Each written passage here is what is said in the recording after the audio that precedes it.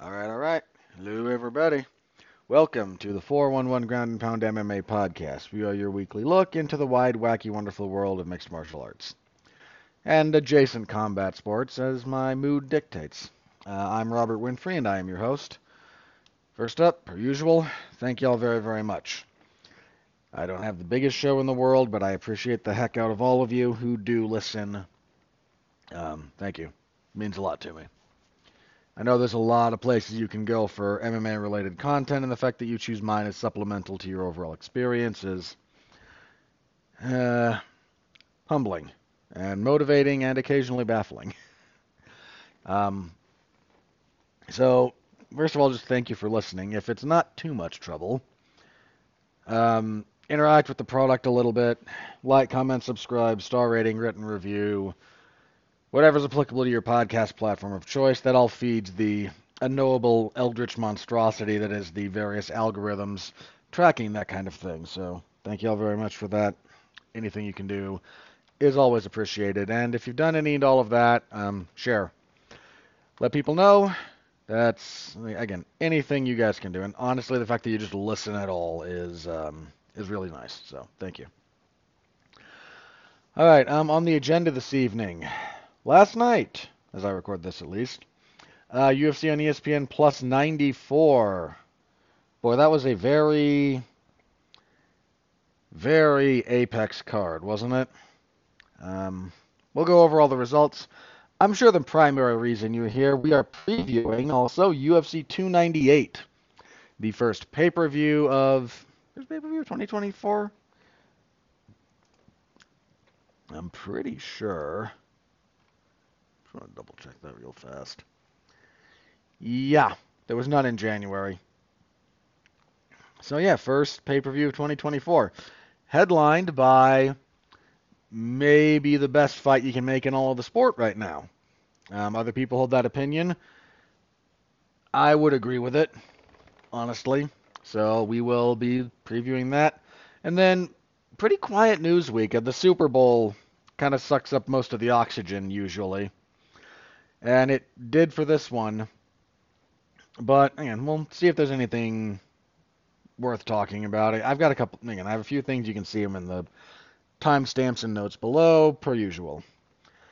Um, I think that's it as far as the preamble here goes. So, with that said, let's get into the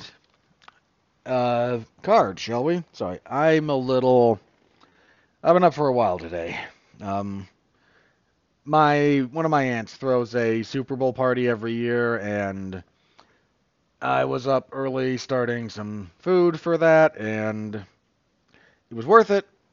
But if I sound a little out of sorts, I'm just a little sleep deprived. Not a lot, just a little bit. I've been much more sleep deprived than this. So, UFC on ESPN plus 94.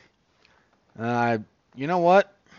Your boy here had a pretty good card, picks wise.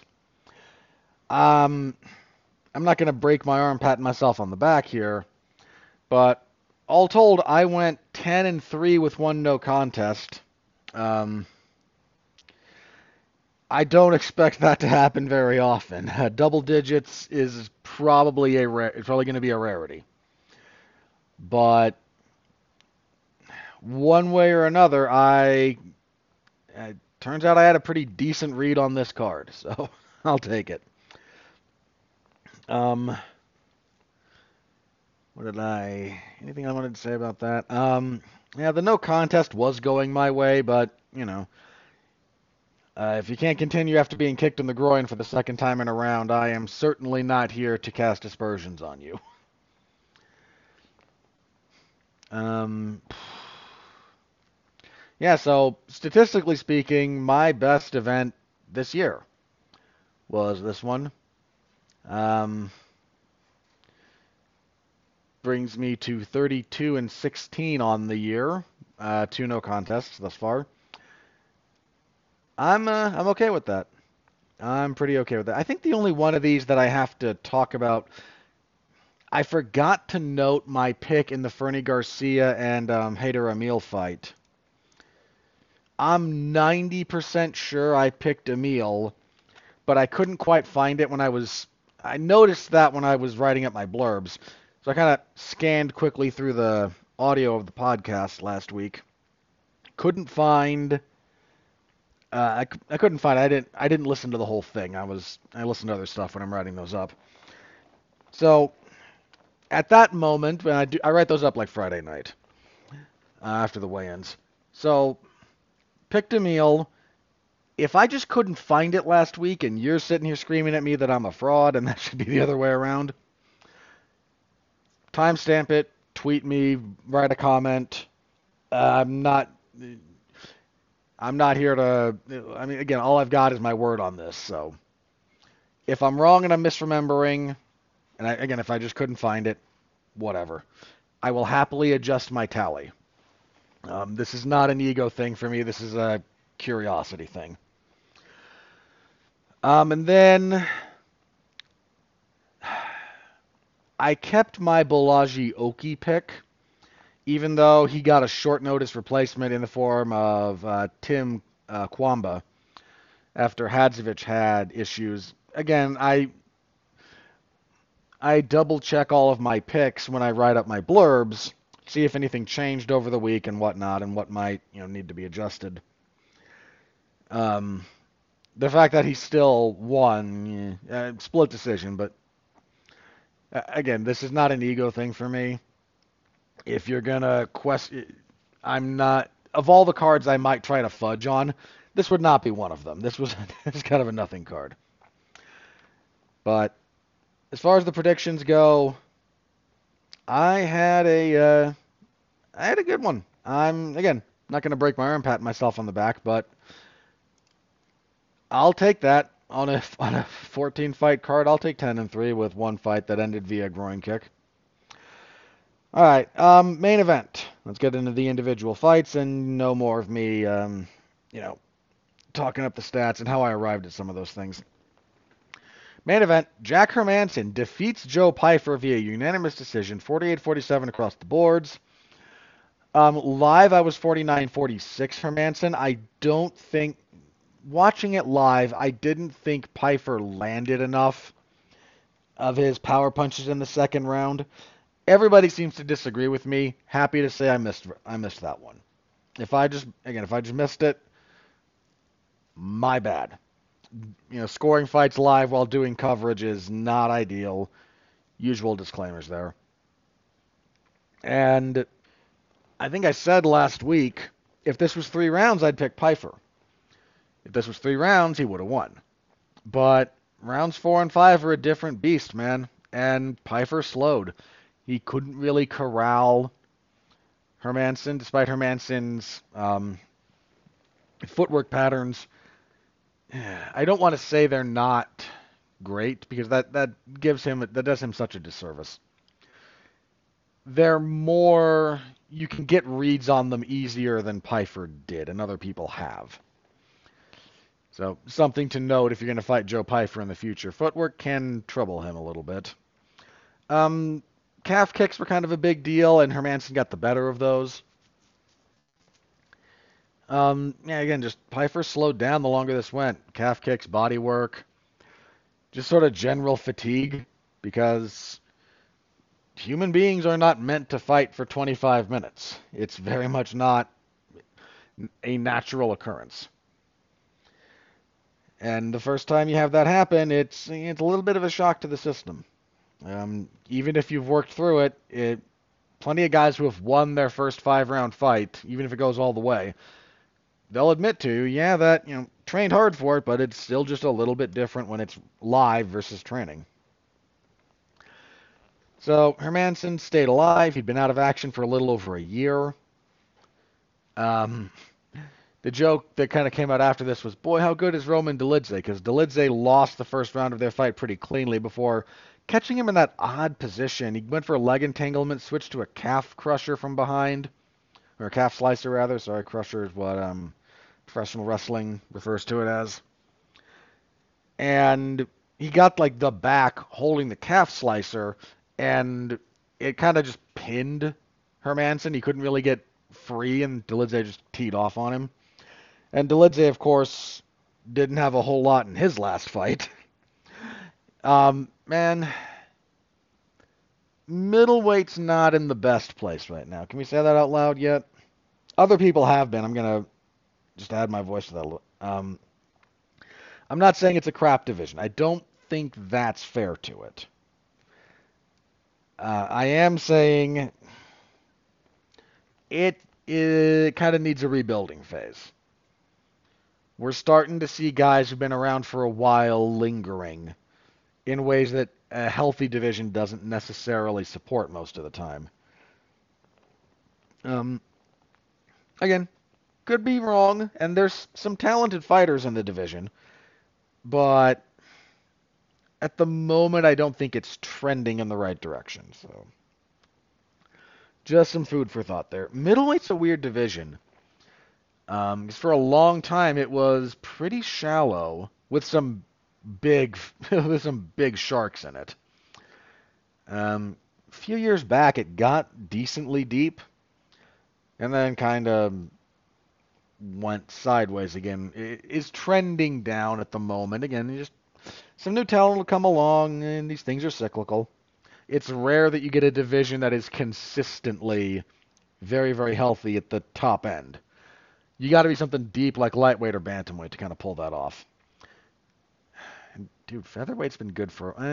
Again, featherweight's had minor fluctuations, but featherweight's been pretty solid for a long time. Anyway, good win for Hermanson. Pfeiffer, a learning experience. And that first 5-round fight can be tough, man. And Pfeiffer mentioned, losing the calf kick battle hurt, and seems he wasn't fully prepared for the amount of media he was going to have to do. Because he kind of complained about that, which is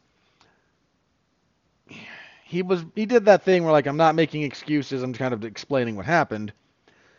I'll take him at his word that he's not making excuses, he's just giving explanations, because those are not the same thing. And it's very true that the first time you get kind of that big spate of media obligations from a UFC event, it's different. It can throw your rhythm off, There's still a bunch of stuff that he should have already had dialed in, but in fairness to him, that will mess with you. So, again, for what it's worth. The UFC still seems to like Pfeiffer. They were pushing him a little too far here, hence part of my pick. He's not looked bad in the UFC until rounds 4 and 5 here, which he's not the only guy who's looked rough in their first 5-round fight that goes out of the 3rd round. I imagine he'll do some rebuilding, but fighting a veteran like Hermanson he's got less than 10 fights, doesn't he? Or right around that. He's got 15. Okay, so 12 and 2 coming into this was, in hindsight, certainly a bridge too far, and I don't think it was entirely foreseeable beforehand that it could very well be a bridge too far. But yeah, middleweight kind of continues treading water. Not much you can do about it. Let's see. Co-main event. Oof. Dan Ige, man, he ended Andre Fili. Fili doing a lot of first round, man. 243 of the first, knocked him out. Fili doing the thing, a lot of stance switches like he normally does. His problem came when he was entering orthodox and just got a little lazy with his lead hand. He kind of, flicked out a bit of a jab. Not enough oomph behind it to stop Ige's forward motion, so Ige kind of eats this jab. But Fili isn't down behind his shoulder while he's throwing it, and he's not out of range to get away from the right hand. Ige just floors him with one more for good measure. Really brutal knockout. Good stuff from Dan Ige. He kind of needed a statement win here. Then we had a catchweight fight. Ihor Potieria missed weight. And then scored a unanimous decision over Robert Brychek. This fight kind of sucked. Potieria seems like one of those guys whose game only works against people he vastly outskills or who are shot. Like very over-the-hill fighters. Still have yet to be genuinely impressed with anything he's done. And Brychek, he had moments, but he then couldn't deal reliably with which is part of the reason I think Potieria is down at middleweight. He was public about like, yeah, I want to be the bigger guy. I'm not good enough to fight guys bigger than me, so now I have to be bigger. Which is the fundamental concession a lot of guys are making when they drop down to try and be weight bullies. And I'm saying that in a negative sense here. I really shouldn't. Like I said, plenty of guys do this. And Potieria's frame might be a little bit better suited for middleweight. If you can get within a pound and a half on short notice, he's probably going to have no problem making weight next time, but we'll keep an eye on it and see if he does. Again, not a good fight. Middleweights, Gregory Rodriguez. Apparently he does prefer Rodriguez instead of the Brazilian Rodriguez. So, Gregory Rodriguez, old RoboCop.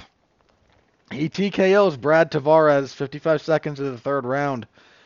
Tavares, I appreciate that commentary has a job to do. I really do. But listening to Daniel Cormier and Dominic Cruz talk about how Brad Tavares is there for the whole fight, which is which is true. He's got good cardio. He's pretty durable. And you're in danger the whole time because even if you've beat him up for a couple of rounds, he'll still swing and might take your head off in the last one. Again, I appreciate that they're trying to sell this. For the record, Brad Tavares has I think he surpassed Michael Bisping for most bouts in middleweight history here, so credit to him. Been around for a long time. But he has the second most decision wins in UFC history, only behind Neil Magny. He has the most fights that have gone the distance in divisional history.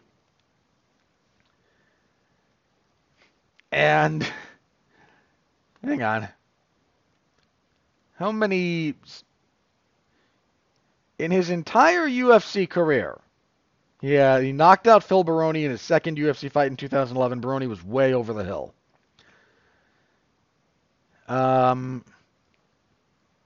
His only other win is over Krzysztof Jotko in 2018.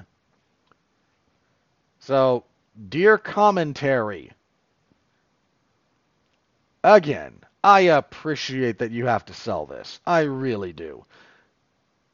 But we're not stupid. Especially if you're watching this kind of card, you know who Brad Tavares is.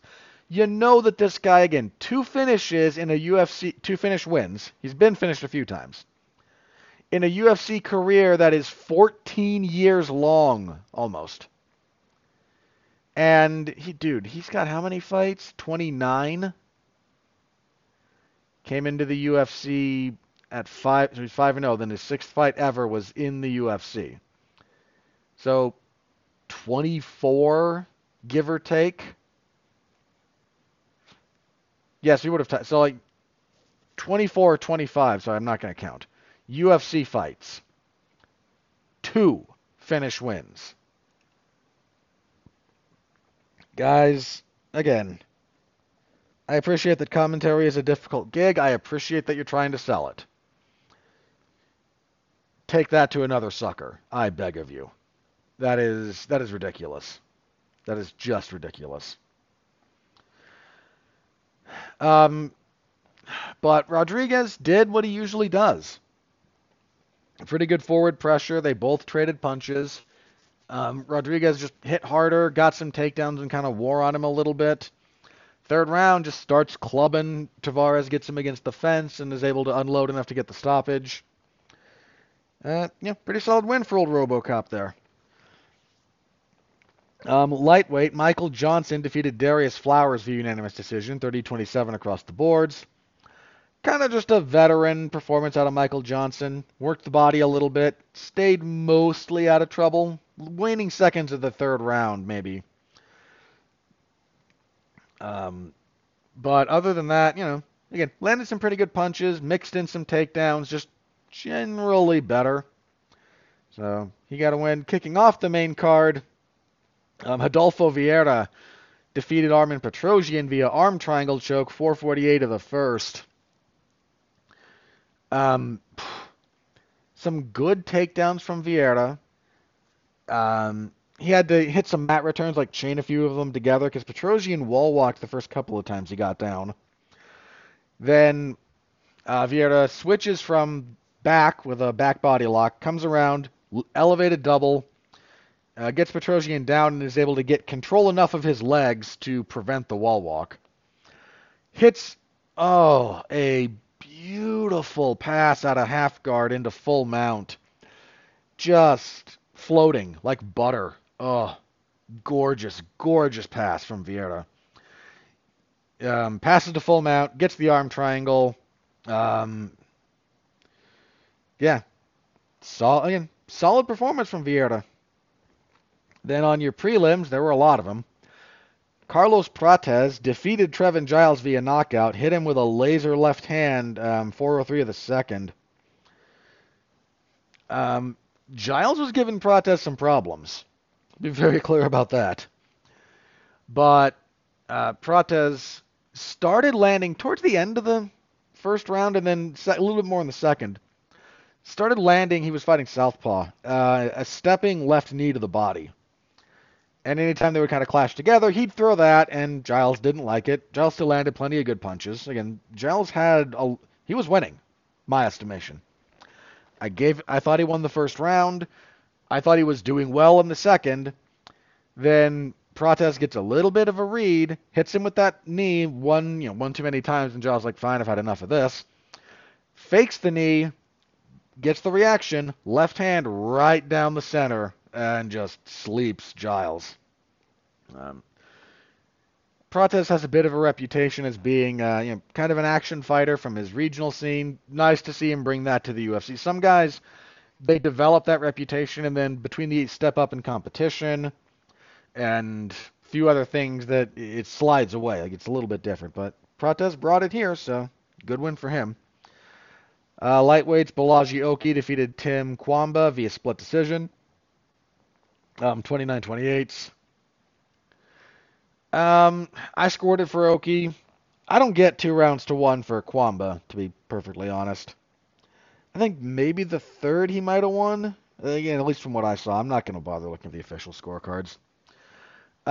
Pretty good jab from Oki. Kwamba, he struggled with that, but he got a few takedowns, and Oki's get-ups did not look especially scintillating. He's young enough. He's got time to develop. Kwamba normally fights at featherweight. Took this on short notice. Curious to see what he might be able to do at featherweight. Again, kind of a forgettable fight. At strawweight, Loma Lubunmi defeated Bruna Brazil via unanimous decision, 29-28 across the boards. I was 30-27, but third round could have gone to Brazil, I suppose. Brazil just let Loma fight her fight. A lot of stuff at distance, just better kicks and combination work from Loma, some better clinch fighting. Not a whole lot to go on there. Somebody brought up an interesting point, though, I saw on Twitter. Because Loma and Stamp Fairtex were both very highly regarded Muay Thai fighters out of Thailand. In fact, Loma might have been the pound-for-pound number one. And their careers have taken pretty different paths. Stamp Fairtex went with one, and assuming one sticks around, which is itself a bit of a mystery as to how long that's going to go. But she's kind of become a star for them. She's put on some great fights, has worn gold. Again, kind of had some breakout performances. Loma went to the UFC, and she's had some ups and downs. And is kind of just, she's a little lost in the pack. Part of that is that woman is a much more natural atom weight. I said in my preview, I think if they had 105 pounds, this Loma Lookboonmee would be, I don't know if she'd be champion, but she'd be around the title pretty consistently. Um, she got a solid enough win here. Light heavyweights, Marcin Prachnio defeated Devin Clark via unanimous decision, 30-27 across the boards. And after about 2 minutes into this fight, I sat there thinking to myself, past self, you picked Devin Clark to win a fight. Shame on you. You buffoon. You should have known better. Indeed, I should have. One of the few I got wrong, but I got that quite wrong. So, decent enough overall performance from Prachnio. Stuffed most of the takedowns. Kicks from long range. And, fairly standard, mediocre light heavyweight fight. Not even mediocre. Slightly lower mediocre light heavyweight fight. Welterweights, Max Griffin defeated Jeremiah Wells via split decision, again 29-28. I scored it for Wells, but I'm not up in arms over this one. The fight kind of sucked. I'm not going to sit here and declare that Carlston Harris might have ruined Jeremiah Wells, but something was different with that guy this time around. A lot more just like trying to explode rather than set things up. Not a lot of takedown attempts. He tried a ninja choke on Griffin at one point, which, credit for trying, but he slightly overcommitted, actually. Like, once Griffin had kind of sussed it out and was getting away from the danger, there was an opportunity for Wells to either change position or really break free, and he didn't quite capitalize on either. Griffin, after the fight, kind of getting pissed off at Sal D'Amato was funny. I think Sal D'Amato has been the judge for a few of Max Griffin's fights. And I think he scored 4 of them against him. So, there's several split decisions on Griffin's record, both wins and losses. And almost all of them, pertain to Sal D'Amato. I am not a big proponent of Sal D'Amato continuing to judge fights. But it was funny to see Griffin, is this a personal thing or something? Dude, you fight in a way that is not very emphatic most of the time. And Wells did not look like he fully rebounded from that Carlston Harris loss. Light heavyweights, Bogdan Guskov defeated Zach Paunga via knockout punches, 3:38 of the first. Nice little finishing sequence from Guskov, but he's got a lot of work to do. This is one of those guys who kind of... you need to adjust how you fight regionally versus how you fight in the UFC.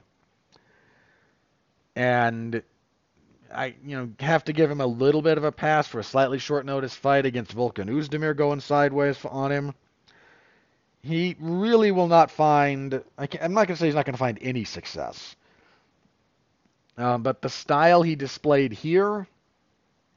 it's good enough to beat the Zach Paunga level. I don't know that it would beat even guys who are fringe top 15. But light heavyweight is also kind of a dumpster fire, so who knows?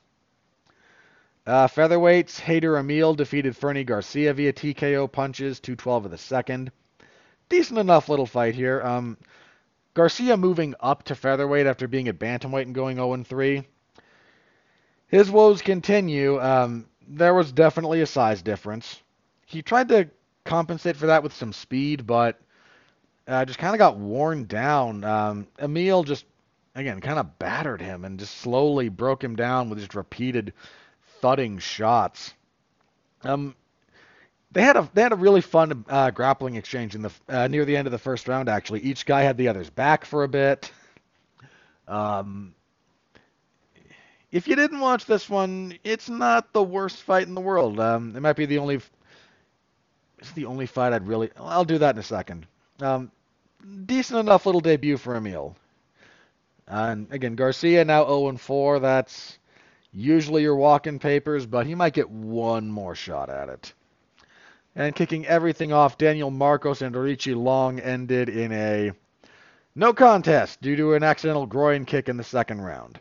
Marcos, I thought, won the first pretty handily, was battering Orichi Long's face. Then the second round comes along, and these two can't stop kicking each other in the groin. Marcos lands one that, not too bad, but, not great. Orichi Long responds in...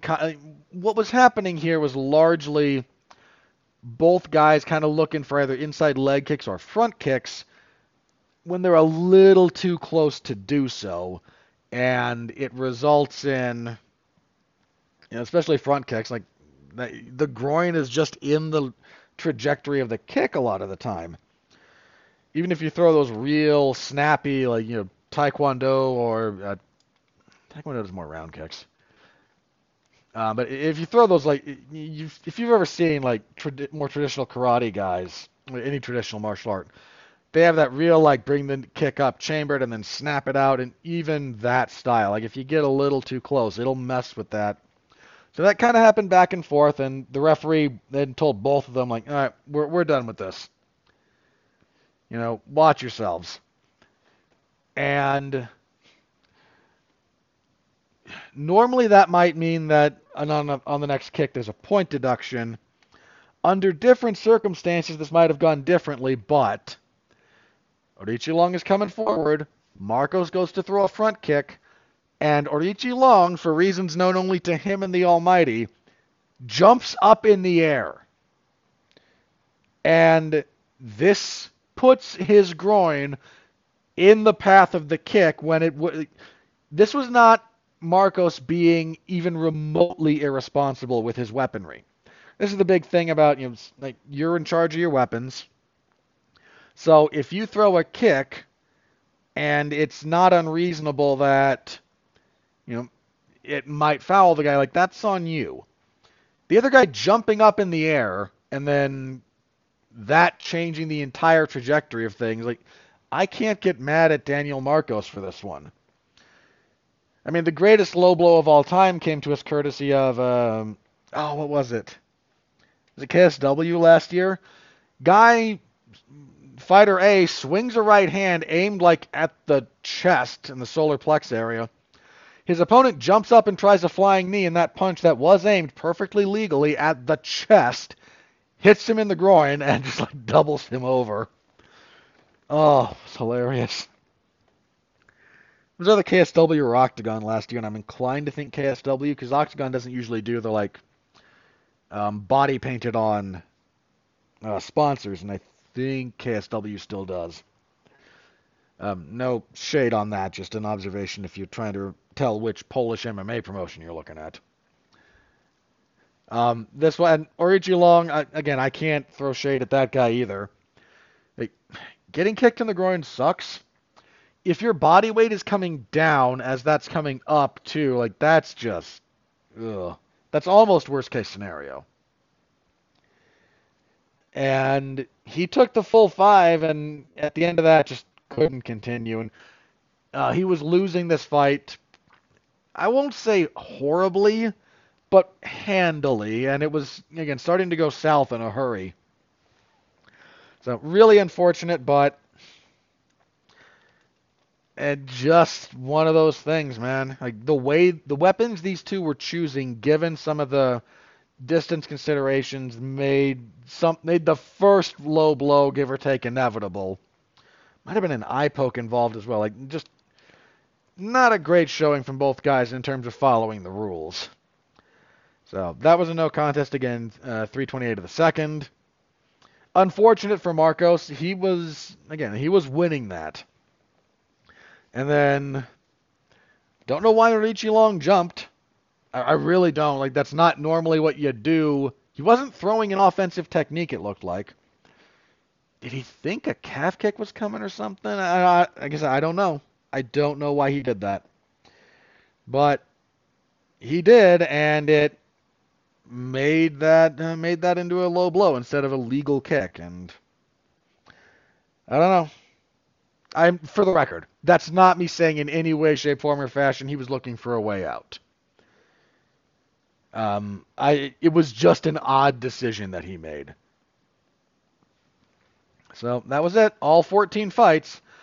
You might have noticed I did not say there was a fight of the night. There was no fight of the night bonus awarded. I might have given it. It was shorter, but I might have given that to Emil and Garcia, personally. I don't know. I didn't hate Rodriguez and Tavares either. Instead, whenever they don't award fight of the night, we tend to get 4 performance bonuses, as we did here: Dan Ige, Adolfo Vieira, Carlos Prates, and Bogdan Gushkov. So pretty much, if you got a finish and you weren't Hader Emil, you got a bonus. Yeah, finish is worth something of a premium, and that prelim card ran. One, it ran long because you had a bunch of fights. Then you had, man, that first fight was extended by like 7 minutes due to fouls.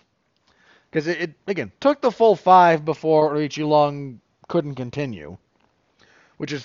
That's why the rule's there. I'm not, again, no shade. Just a notation that they were behind pretty early, and I don't think they ever really got back out in front of it, time-wise. But if you want my full report, it's in the MMA Zone of 411mania.com. Give it a read. Always appreciate whenever you guys are able to do that, so thank you very, very much. Onward. So, there we go. Sorry. This coming Saturday, I mentioned already, UFC 298. First pay-per-view of 2024. And we are looking at a fight I'm very excited for. The main event is... Okay, just for the record. This is a solid pay-per-view card, by the way. What do I think is weak here? I mean, there's a few... I don't care much about Jeff Neal and Ian Machado Gary. And I know I'm in the minority here. I just don't care about Henry Cejudo. But other people do, so objectively, we got a pretty solid pay-per-view card here. This event's lost a couple of fights.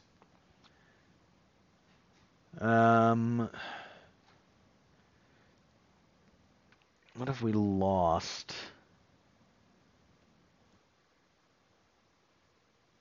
For a while, we were supposed to get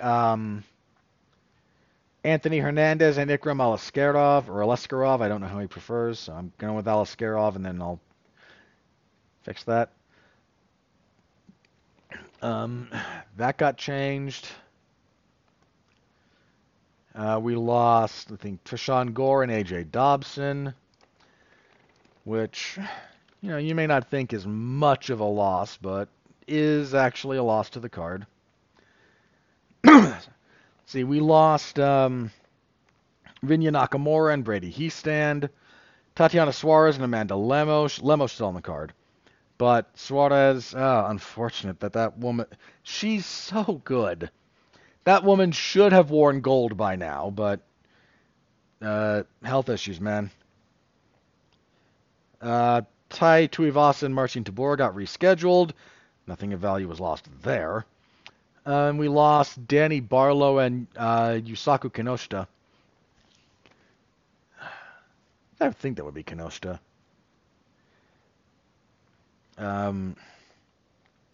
Sorry, just listening to a bunch of other people do some Japanese names that have that kind of ending to them, and most of those are like, American or European guys pronouncing it the way that it would be pronounced under English language or English adjacent languages, and I'm pretty sure that's not, it's not like Yamashita, it's Yamashita. But again, I might be mistaken. My knowledge of Japanese comes from little bit of some older Japanese MMA promotions, a little bit of anime, and Japanese professional wrestling. So I could be way off base there. Pretty sure I'm right. I'm pretty sure that would be Kinoshita, as opposed to Kinoshita. So Anyway, that fell apart. I think those might have been Road to UFC things. I don't know. One of them, I think Kenoshita came from that previously, but anyway, point being, a few setbacks here and there. But, such is life with these cards. Currently scheduled for, what do we got, 7, 8, 9, only 11 fights on the, thank you. If I'm counting correctly, that's only 11. Anyway, main event. Best fight in the sport, I think. For the featherweight title, longtime champion. I can say long time at this point, right? When did I get? He won the belt in 2019, December of 19. So a little over 4 years. Long time at 4 years might be a bit of a stretch, but especially at featherweight, because we've had some long reigns at featherweight. And how long is? I should have a specific number here. Do we have number of days as champion? No? Alright, well, leave that. I could look it up, but it's not worth it. Okay, so featherweight champion Volkanovski going for his,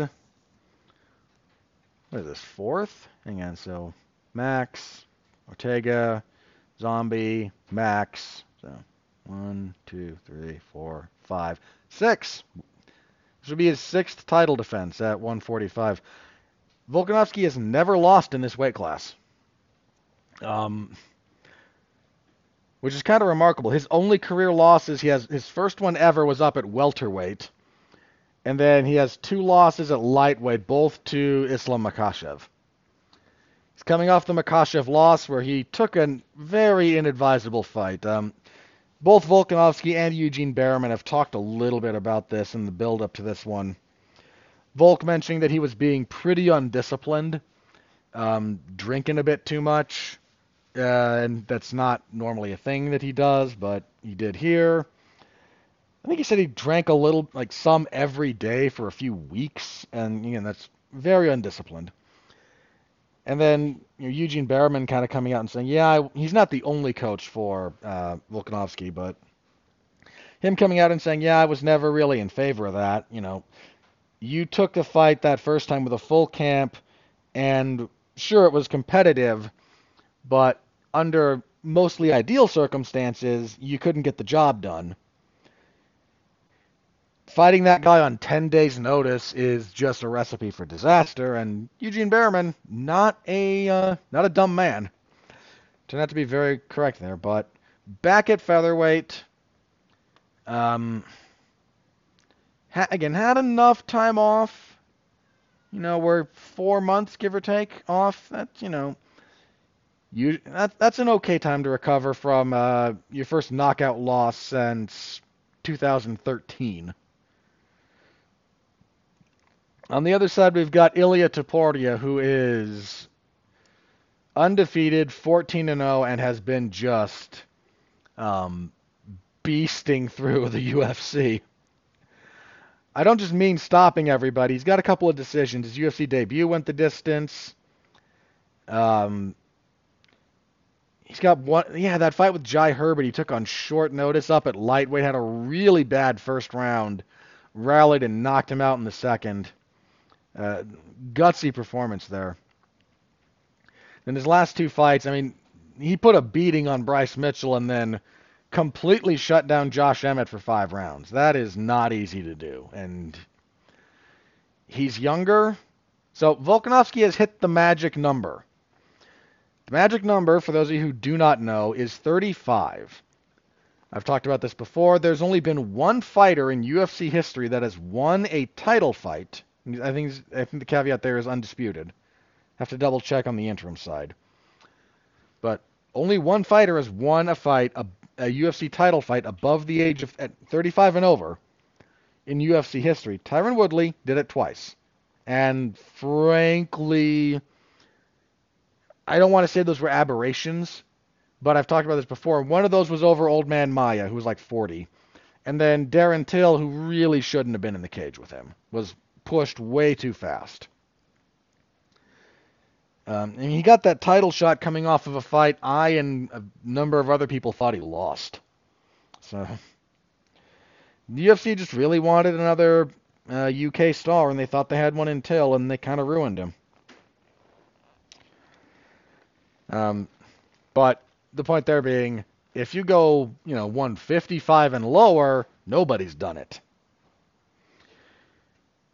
So Volkanovski, now 35, he's hit that number, and to Volkanovski's credit, he released a hilarious little 2-minute video on YouTube making fun of him being too old. Look it up if you haven't had the chance to. It's funny. I got a few laughs out of it. But that's a big deal. I mean, the numbers don't lie in that respect. Now, somebody at some point is going to break that, is going to, change the statistic there a little bit. It's inevitable. You do anything enough, every outcome becomes an eventuality, which is kind of an extension of Murphy's Law, I suppose. But it's a rough one. This is a tough fight. Topuria, again, young. I mean, he's only 27. Young guy, power puncher, pretty good striking defense. His shoulder rolling against Josh Emmett was excellent. Can wrestle. We've seen him fight 5 rounds. Even if Topuria comes up short here, I expect him to be in the title picture again at some point, probably wearing gold. Right now, not as sure. Eventually, I would bet on this guy wearing gold at some point. Not as sure right now. Few things here. Both guys will do some stance switching. Volk's a little bit better at that. Volkanovski has really refined his game as of late. He does a lot of trickery. He does a lot of setups, a lot of hand fighting. He's got a good chin. The knockout loss to Makhachev notwithstanding. I'm very much looking forward to this one.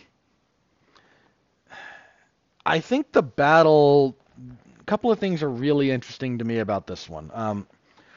Some of this is on the physical side. Topuria will be a little bit taller. He's 5'8", and he's got a 69-inch reach, whereas Volkanovski is 5'6", but has a 71.5-inch reach. So how we navigate that space will be a little bit interesting. Volkanovski's jab is kind of a big thing for him. Even if he doesn't land it, he uses it to hand fight. His leg kicks, again, disruptors, builders, mixing up striking with takedowns. The real estate is not as interesting to me here because if Topuria is going backwards the whole time, I think that's a bad look for him. I think it will indicate bad things. But other times, okay, whoever's going forward is winning. This is not that simple. Volkanovski, quite capable of fighting off the back foot if necessary.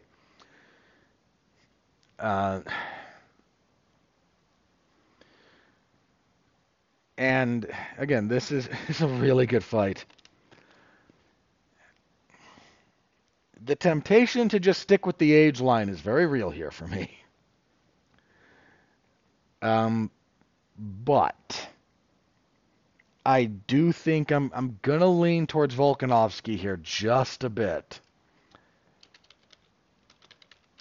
Now, just a bit, and I am not at all gonna be shocked if Ilia Topuria wins any way, actually. He could get a stoppage. He's heavy-handed enough. He could get a submission. Volk's never been submitted.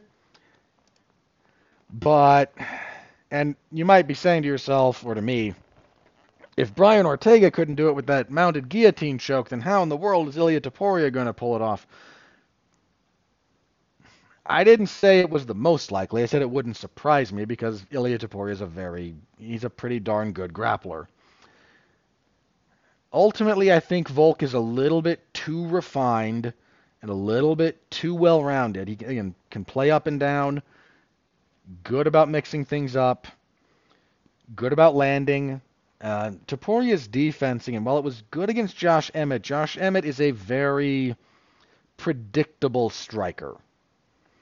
So Topuria could build very solid defensive patterns that Josh Emmett was unlikely to ever really punish. Volkanovski's a much more varied striker. His patterns are much more sophisticated, not nearly as easy to decipher.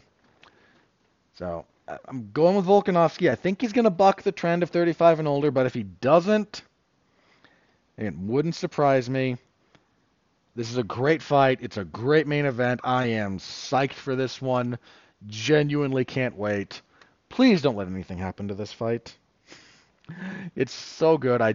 That's my only fear is that something happens during the week of. But other than that, can't wait for it. Great fight. Co-main event. Sir Robert of Knuckles, Robert Whittaker, will be taking on Paulo Costa.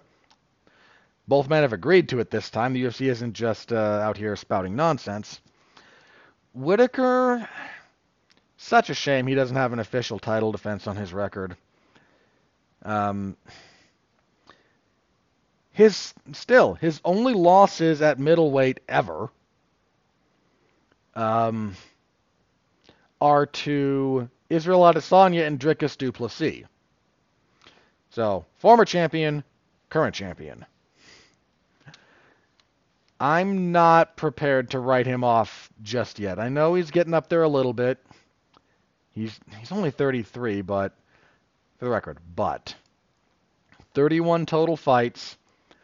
Been with the UFC since 2012. So, was that December of 12? So, 11 years coming up on 12. That's a long career, and he's fought that guy has fought a lot of people. A lot of very, very good people. I mean, if we want to limit this to his middleweight run, it goes as follows. Clint Hester, Brad Tavares, Uriah Hall, Rafael Natal, Derek Brunson, Jacare Souza, Yoel Romero again, and good grief, that second one is a war. If you haven't seen it, go watch that fight. Israel Adesanya, Darren Till, Jared Cannonier, Kelvin Gastelum, Adesanya again, Marvin Vettori, and DDP. And find me the soft fight there. The closest you get is Clint Hester, and Hester was favored to win that, if memory serves. He just didn't pan out.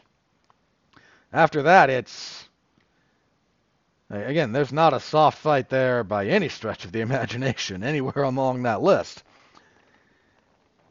So, the miles do add up at some point. On the other hand, we have Paulo Costa, he of the secret juice, who has not fought since August of 2022, when he beat Luke Rockhold via unanimous decision. Because Rockhold then kind of retired from MMA after that. It was a great fight. It was your fight of the night for UFC 278, but he's been out for a while. He's been off for a while, and I'm not going to be shocked if Paulo Costa pulls this off, because much as I respect Robert Whittaker, again, that dude's been in some wars, and he has fought the best for a long time, and I respect the heck out of him for it. I have nothing but admiration for his career. I'm on record for that multiple times. But that bill does come due. And if this is the time when that starts happening, I'm not going to be too surprised. That said, I am picking Whittaker because I don't pick against him very often. And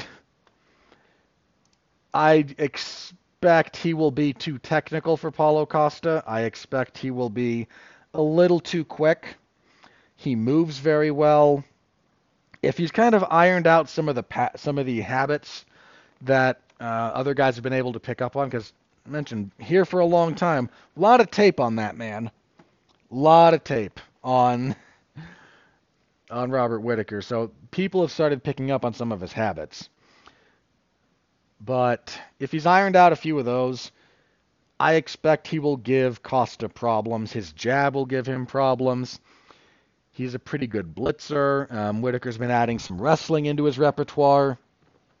Whittaker's not the tallest middleweight, but he's pretty darn strong. So, going with Whittaker, solid co-main event overall. And let's see, next up, welterweights, Jeff Neal and Ian Machado Gary. This is the fight I am the least interested in on this card, main card. Neal, been out for a little. Neal looked pretty darn good for a long time. Then he lost a 5-round fight to Stephen Thompson. That hurt. Then he followed that up by losing to Neil Magny, a fight that when I say he probably should have won, I don't mean that he should have won on the scorecards. I mean, he really, he demonstrated to be better than Magny most places and couldn't do it that night. Beat Santiago Ponzinibbio, knocked out Vicente Luque, but and then he gave Shavkat Rakhmonov some problems before getting tapped out eventually. Neal's a pretty stern test for old Gary here. Gary's undefeated, 13-0. Coming off a good enough win over Neil Magny. I've picked against Gary a lot, and I keep feeling stupid afterwards.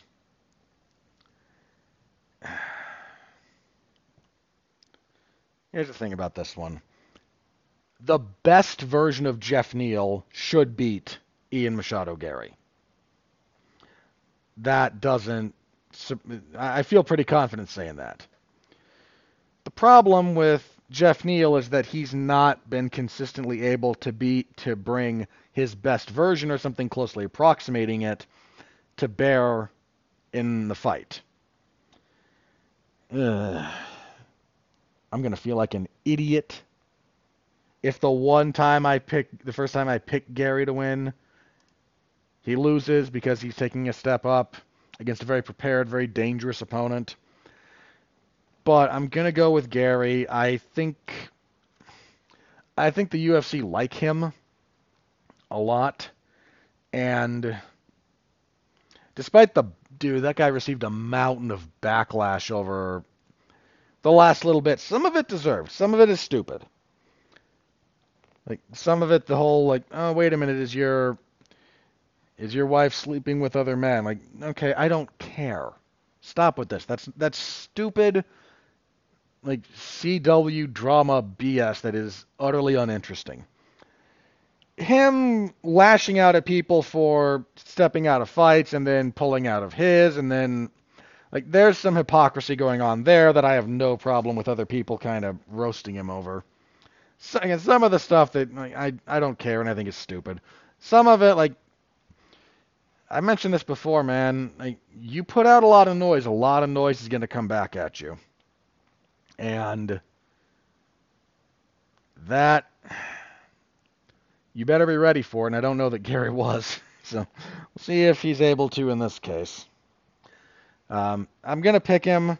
Might feel very, very dumb come fight night, but I think he's figured out some of the issues that were bothering him earlier, and Jeff Neal's just been a bit too inconsistent for me to feel very confident picking here.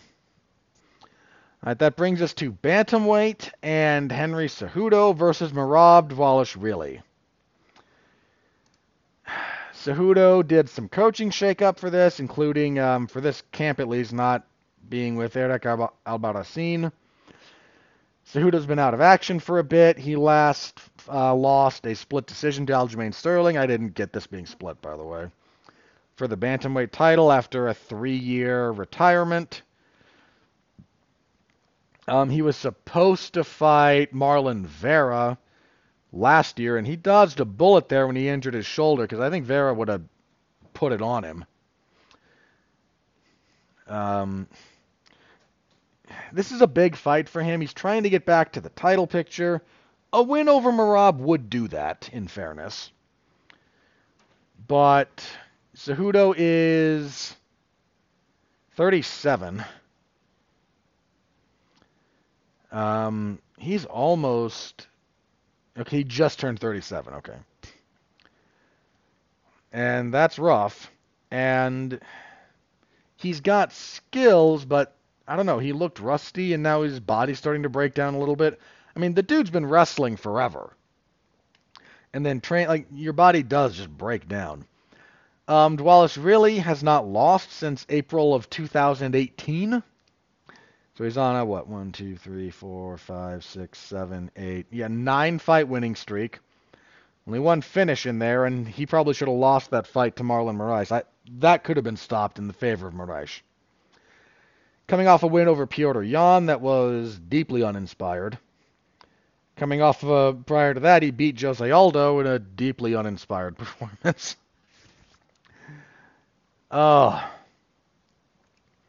Here's the thing. I don't think Dvalishvili is capable of out-wrestling Henry Cejudo in pure wrestling. That would be very surprising to me. But we've also seen what Merab does when he can't just out-wrestle you. He will just clinch. He will just move forward. He will just fight at a pace that you can't match. And I do have some questions about Cejudo's gas tank at this point. I have questions about anyone's gas tank relative to Merab's. That dude's motor is insane. I'm not going to be, once again, I'm not going to be surprised if Henry Cejudo wins. I am long since past being surprised by that man's success. But at his age, with his mileage, against a guy that, I mean, in fairness to the other point, like, I don't know that Cejudo will be able to consistently out-wrestle Merab. I expect him to be the better technical wrestler, but technical wrestling and MMA wrestling are not the same things. So I expect him to be a little bit better there, but I don't know that that's going to be something he can bring to bear continuously enough to slow down and stifle Merab's general pressure and pace game. So I'm going with Merab here. It occurs to me I have not looked up the odds on any of these, so for the sake of my curiosity, let's see how much I might be picking against the curve here. I'm actually picking the favorites at the moment. Okay, fair enough. Yeah, Volkanovski slight favorite, very slight. Whitaker a decent favorite over Costa. Merab decent-ish, a little less than 2-1 over Cejudo. Gary's a favorite over Neal. Yeah, so okay, brave picks for me coming out at the moment. Sorry. Sarcasm aside. Yeah, going with Merab there for the aforementioned reasons. The odds do not affect my pick. I bring them up as a talking point more than anything else. And kicking off the main card, we have Anthony Hernandez and Roman Kopylov. Another very good fight. Hernandez, he's on a good winning streak.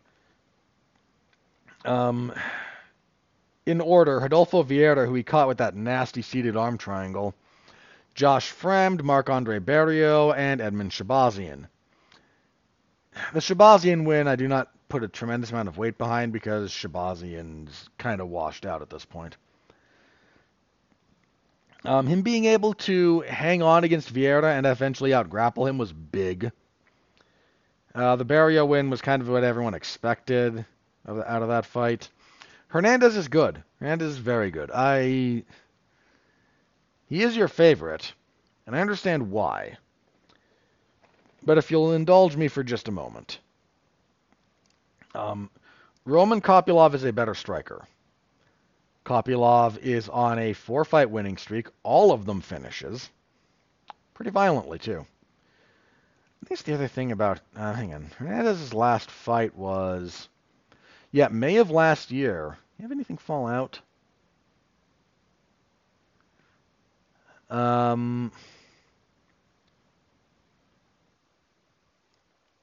Yeah. Okay, so Kopylov's taken this on somewhat short notice. Might be affecting things. This was supposed to be, I mentioned it already, a little bit earlier, I mentioned it, I think, Hernandez against Ikram Aliskerov. This would have been a really good fight. Hernandez was supposed to fight Chris Curtis last year. Curtis got injured. Kopylov stepped in. Hernandez got injured. Then Fremd fought Kopylov, and Kopylov violently knocked him out. The short notice gives me a little bit more pause here. But it's not that short. Again, here we go. I'm going to buck the odds a little bit. I'm going with Kopylov. Might be very wrong. Hernandez is very good, so I don't fault anyone picking him. His success in this fight will not shock me, but the last couple of fights, Kopylov really seems to have put it together. He really seems to be figuring things out. He's got good striking. He's been able to avoid a lot of clinches. This is a big test for him. Hernandez is a decent step up in competition from the guys he's been fighting. But the other side of that is, on short notice, Hernandez preparing for Aliskerov. Kopylov is not Ikram Aliskerov. There's some differences there. So I'm going with Kopylov. But that's a really good fight. That's a really good pay-per-view card. Just really solid. All right, on the prelims, Amanda Lemos, fresh off of getting wiped out basically by Zhang Weili, will be taking on Mackenzie Dern, who is fresh off of a very disappointing fight against Jessica Andrade. The UFC really would like to get Dern into a title fight, and she just keeps stumbling at the finish line here. The time she gets to a fight that would get her to a title fight, she stumbles. Dern looked so bad in her last fight, man. She's been consistently inconsistent. Because against Angela Hill, she looked really good for 5 rounds. She even had moments in that Yan Xiaonan fight that you could argue should have been a draw. I think that's how I scored it. And then just everything falls apart against Andrade. Whereas Lemos kind of sort of gets into a title fight because there's no one else left after she beats Michelle Waterson and then Marina Rodriguez. But again, she had nothing for Zhang Weili. That fight could have been stopped at a few different points. Just nothing. I just don't know that I can pick Dern at this point. I just don't know that I can do that. She's just so all over the place.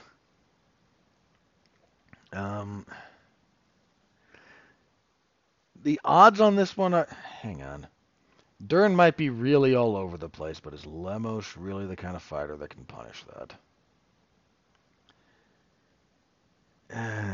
This is super close. All right. This might be the last time I pick Mackenzie Dern, but I'm going to pick her. And if she loses badly again, I am probably done picking her to win fights. Because she regressed so much her last time out. I mean, it was baffling, really. Just baffling.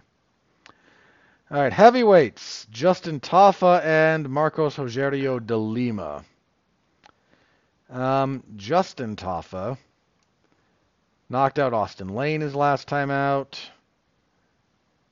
He had a little bit of a rough start to the UFC, but hasn't lost since 21. May of 21, actually. And De Lima, I think, didn't he get stopped by Derek Lewis last time? Yeah, it was almost embarrassing.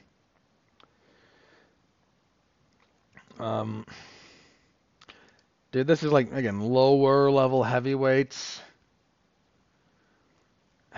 De Lima is the better all-around fighter, but he's been chinny.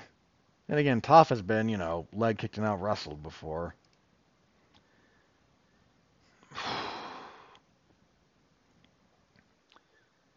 This basically feels like a coin flip to me. How old is DeLima? Is he shot? He's 38. Jeez, he's pretty much my age. He looked pretty good beating Arlovsky and Waldo Cortez Acosta. He did not look good against Blagoy Ivanov, though. I don't know, man. This is a step up for Tafa. Like, he debuted and had some problems, and then they kind of reset him. Then, oh yeah, he missed weight at heavyweight. First guy ever to do that, weighed 267.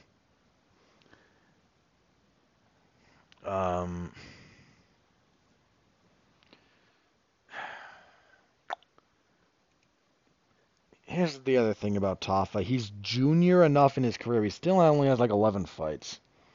There's still a lot of room for growth that I don't think is there for DeLima, who is not only older but has 31 fights.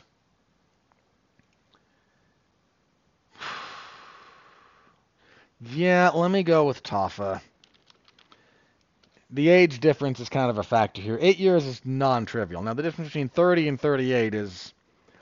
I'm not saying it doesn't matter, but it's not as stark as if we go like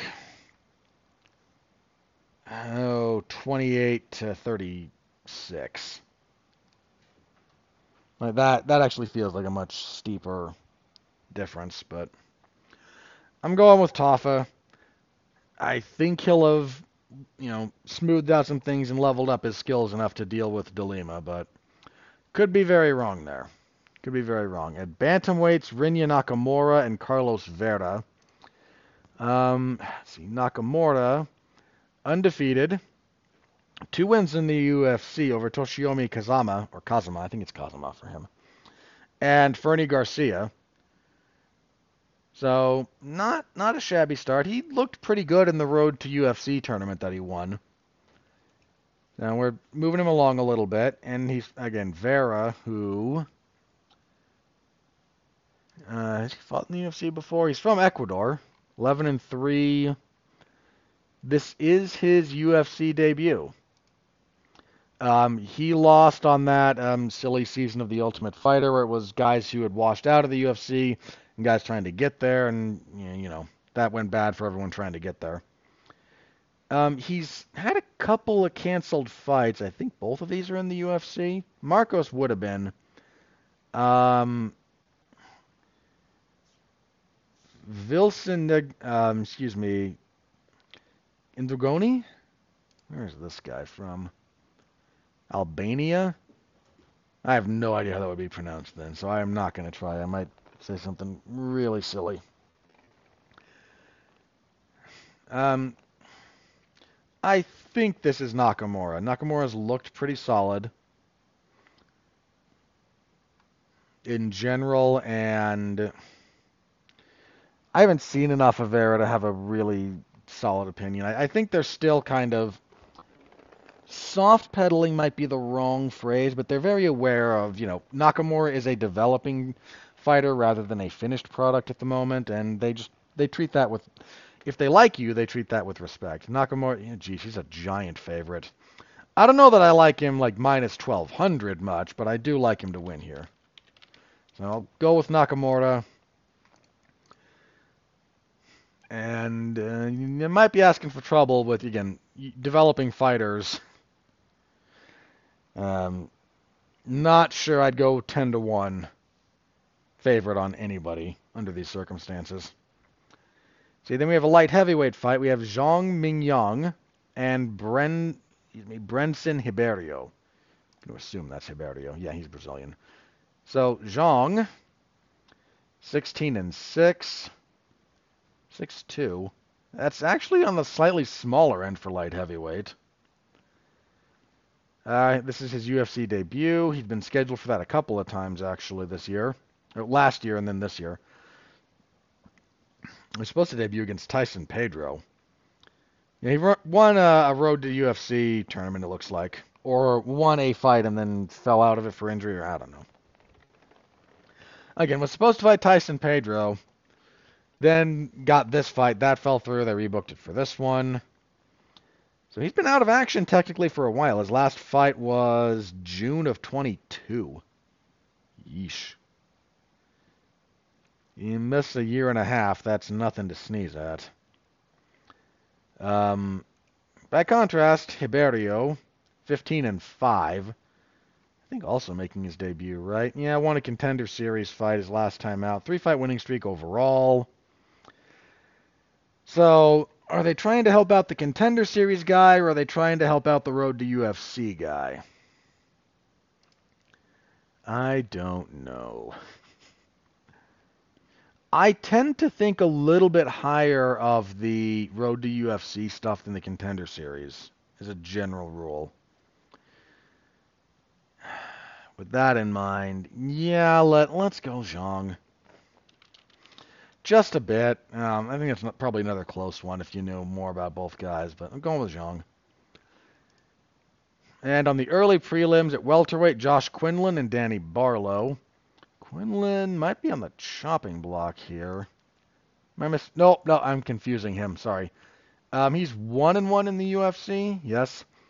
Had a pretty solid win in his debut over Jason Witt. Lost to Trey Waters after that. Had a fight with Angelosa fall through. Now he's got Barlow, who is 7-1. Jeez, again, I don't know. I don't like guys getting into the UFC this early. I don't know how much good it does in the long term. Barlow coming in off a win on the Contender Series. Yeah, undefeated in MMA. Yes, I already said that. Hard to pick guys who are, again, this junior. Quinlan, the edge in UFC experience might be a big deal. The odds, though, are solidly enough with Barlow. There might have really been... Talk around Quinlan might have cooled a lot after his last fight.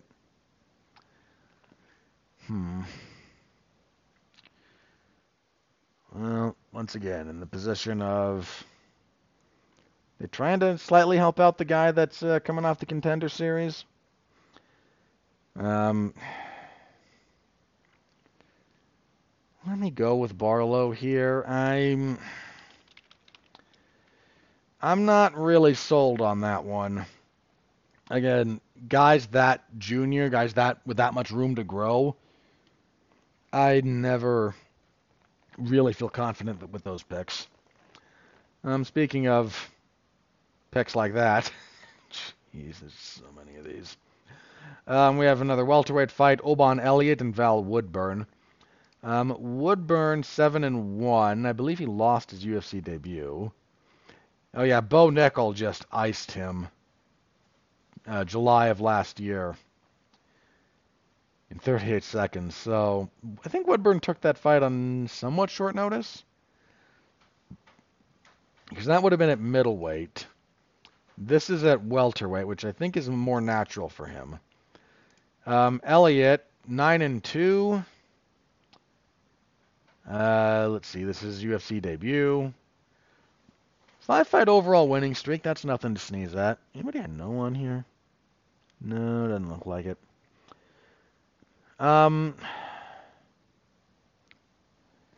Man, again, I don't have a good feel for Woodburn. Like, you come out there and you get iced by someone like Bo Nickel very quickly. There's not a lot there to pick out. Elliott is your favorite. Once again, we could be in a position where a guy coming off the Contender Series getting a guy who's in the UFC that they're not sure is really UFC caliber. Again, if you're doing the tea leaf reading kind of thing, that might make sense. I'll go with Elliott. But once again, I'm not confident in a bunch of these. Kicking everything off, we have women's flyweight action between Andrea Lee and Miranda Maverick. Lee has been not doing great lately. 2-6 in her last 8, in somewhat fairness to her. 3 of those are split decisions. 2 of them I thought she won. I thought she beat Macy Barber. I definitely thought she beat Lauren Murphy. And I could see the argument. I kind of thought she beat Joanne Calderwood, too.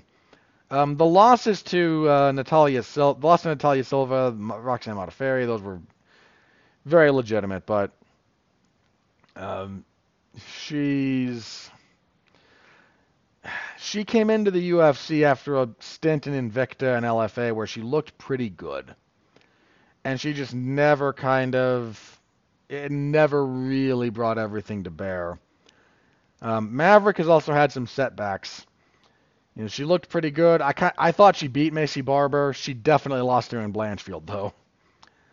Won a couple of fights, lost to Jasdavicius. That was pretty rough. Got a decent rebound win over Priscilla Cachoeira, but of course Priscilla Cachoeira should not be in the UFC or sanctioned by a legitimate, reputable athletic commission, but hey, that's just my opinion. This feels like a Maverick fight. You know, I I have a lot of respect for Lee as a fighter. She's shown some pretty good ability, but again, she's just struggled so much to really kind of harmonize everything. And Maverick might have started sorting herself out lately, so going with Maverick. And yeah, that's the card. So only 12 fights, and let's hope nothing happens to the main event because I really want to see Volkanovski and Taporia. Saturday, MMAZone411mania.com. You know the place. I will be covering this. They're in Anaheim for this event, so a real venue. Who'd have thought? And yeah, stop by, say hello. I always appreciate it. Okay, so that brings us to here's the only really like news thing that I think kind of took up some space in the MMA side of things that I want to talk about. Dana White got asked about the main event of UFC 300, and he kind of said it's been interesting, it's been tough. We still don't have one. John Jones, during an interview, then said he was offered a main event slot at UFC 300, and because of the timeline, we're like 9 weeks out, and between I'd say still recovering. It's clear that as a general rule, he's out of the woods for most of his rehab from his torn pec. But there's still like this kind of got brought up because a video clip of him went around like tackling a rugby player. I mean, there were pads involved. It was very safe. But a lot of people went, "Oh, this must mean he's 100%." Well, not necessarily. And there's a difference between being I'm good to start training again under some conditions and I'm ready to fight. So between the truncated timeline and everything else, he turned it down. I don't know who's left, guys. Dana was public about like we're gonna try to do Connor in like the fall. Can I ask the question out loud? Like, what is the holdup with Connor? I'm not like, look, horrific injury that caused. Look, man, you break your leg, especially your tibia fibia in half like that. Like you break both of them. Okay, that's bad. We've seen that. It's real bad. If it's closer to his was close to the ankle. Like as terrible as it was for Chris Weidman and Anderson Silva and Corey Hall back in the day, as terrible as those were, and they were, those were higher up where it's just bone. And Weidman still had complications from that kind of stuff, and I'm sure Anderson Silva's recovery was no picnic. But if it's just the bone, barring complications, it's doable. The closer you get to, especially the ankle joint, which is a fairly complicated piece of biology there, the more like complicated it gets. And Connor broke his right by the ankle. So he had to get that fixed. He had complications. I don't begrudge him having to recover from that. I really don't. And then, shot the stupid movie, and now that the trailer's out and I have laughed heartily at it in ways it does not intend me to laugh at it. Um, I don't know what the holdup is. For last year, man, like, when did that season of The Ultimate Fighter air with him and Chandler? It was... Hang on. Sorry, the list of things with him, the controversies, are pretty darn long.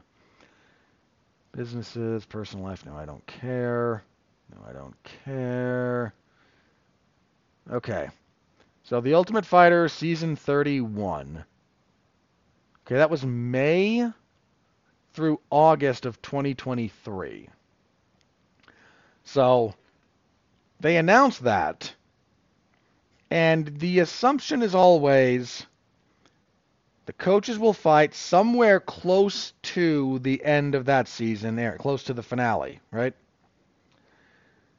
And it just never materialized. Or didn't they also say like it was gonna be even earlier? Didn't they mention that maybe it would happen in like July? So I remember there being a bit where Connor was like, "Yeah, I'm gonna fight," early in the year for 2023, and the USADA thing came up. And we're like, you got to be in the pool for 6 months, and we have to have 2 clean test results from you during that time period. And he just didn't enter the pool, and we're all checking the timeline on this, going, okay, so year started, so knock off June, knock off July, knock off August, and we're counting, right? And then the UFC and USADA get kind of pissy at each other, partially over stuff related to Connor and some public stuff that was said by all relevant parties. I talked about that in the past. Then the UFC's relationship with USADA ends January 1st, 2024. And we all kind of assume, okay, announcement imminent. And Connor released a video that was just weird, where he said, yeah, I'm Michael Chandler and me at International Fight Week at middleweight. And turns out, no. I think that would have been announced by now, right?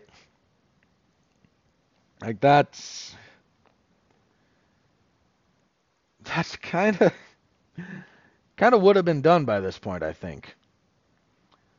So there again, the UFC is still, and Dana White's indicating it'll be later. So I don't know what's up with Connor. At this point, though, I don't think it's unfair to conclude that USADA and their policies was not the only hurdle they were trying to clear. I don't know what these other ones are, but something. There is some kind of an impasse here. I don't know what it is. Might be money, might be who knows what. Probably money. But we still don't know what's up. So, again, it's getting dimmer and dimmer for like who's available for 300. At this point, look, I would not be mad if they said our main event is Max Holloway and Justin Gaethje. I wouldn't be mad at that. Dustin Poirier making his thoughts known. He actually favors Max in that fight. Dude, he's fought both of them twice, so I certainly respect his opinion on that. I mean, I don't think I agree with him, but dude fought Max in Max's UFC debut on short notice, and then they fought 5 rounds for the interim belt a couple of years ago. And then, of course, he's fought Gaethje twice, stopped him in the 4th round of their first fight, and then got head kicked in the second round of their second one. The man has first-hand experience with both guys, so I take his opinion seriously on that. But at this point, like that might be your main event. And here's the problem, man. Like, if you had just come out and said that's your main event, everyone would have been fine. We would have been hyped. Because, dude, it's Max Holloway and Justin Gaethje. Like, violence, action, blood. You can't ask for anything more than that.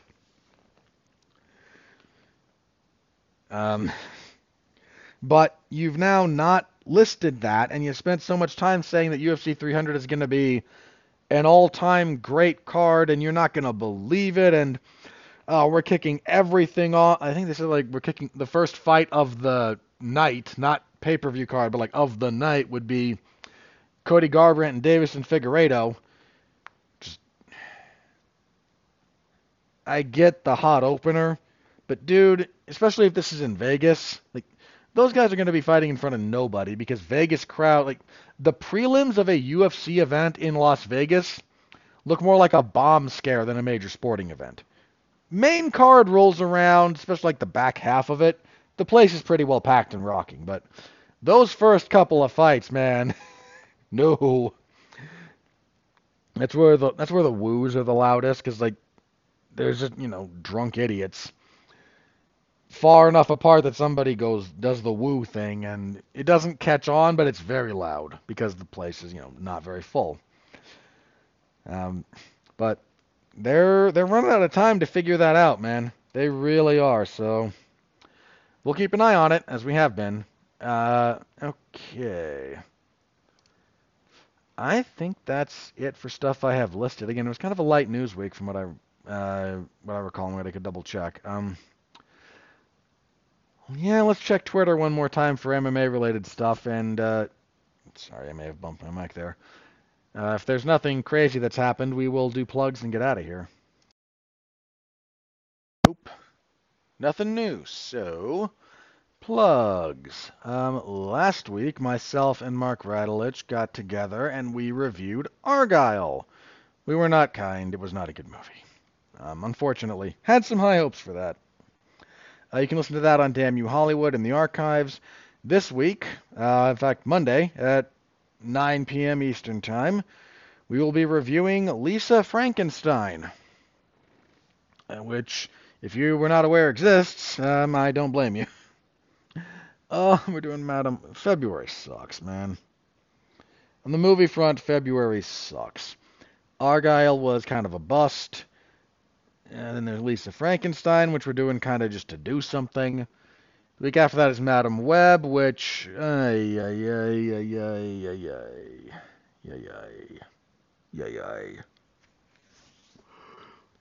Not looking forward to. Alright, but you listen to our review of Lisa Frankenstein. I'll be seeing it. I don't have thoughts on the movie yet. I comment on its like marketing, not on the film. Alright, we'll see it tomorrow. Then what do we got? Yeah, if MLW has something that they're going to be releasing, I will be covering it because I do. WWE SmackDown coming your way on Friday, and then of course the UFC 298 on Saturday. So looking forward to all of that. We will be back here next week. We will review UFC 298 and we will preview UFC on ESPN Plus 95. They are in Mexico City for the first time in first pre-COVID, man. The last time they fought, oh, I remember this, was the first fight between Jeremy Stevens and Yair Rodriguez when when Stevens took a finger to the eye in like a minute. And then it spasmed shut and he couldn't continue, and they pelted everything with garbage, and Brendan Fitzgerald got under the announce table to avoid the flying detritus. Been a while. How does that card look? And as a fight night, but if they have to sell tickets, they put some effort in. Rematch between Brandon Moreno and Brandon Royval. There can be only one Brandon. That's not a bad fight. We got a rematch between Yair Rodriguez and Brian Ortega. Those two fought. again, sometime back and had the shoulder injury to Ortega that messed things up. What else do we have here? I mean, there's a lot of like Mexicans or first generation American immigrants, or first generation Americans or sons of immigrants.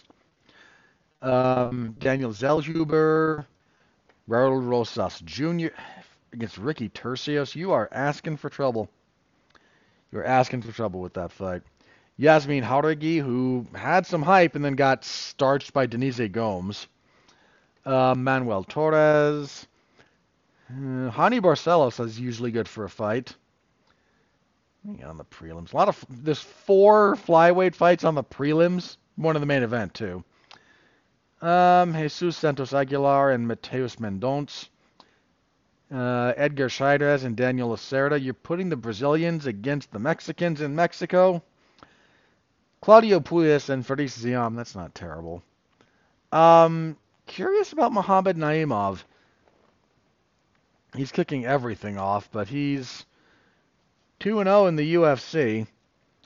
Had a good win over Nathaniel Wood, actually. Kind of curious that he's just curtain jerking the whole thing. There's several of these fights I would assume he would be higher on the card then, but he's fighting Eric Silva, so, there's not a specific rooting interest for a partisan crowd. Not even angry at partisan crowds, just noting. All right, full preview next week. Long and the short of that one. Yeah. So, thank you all again very, very much.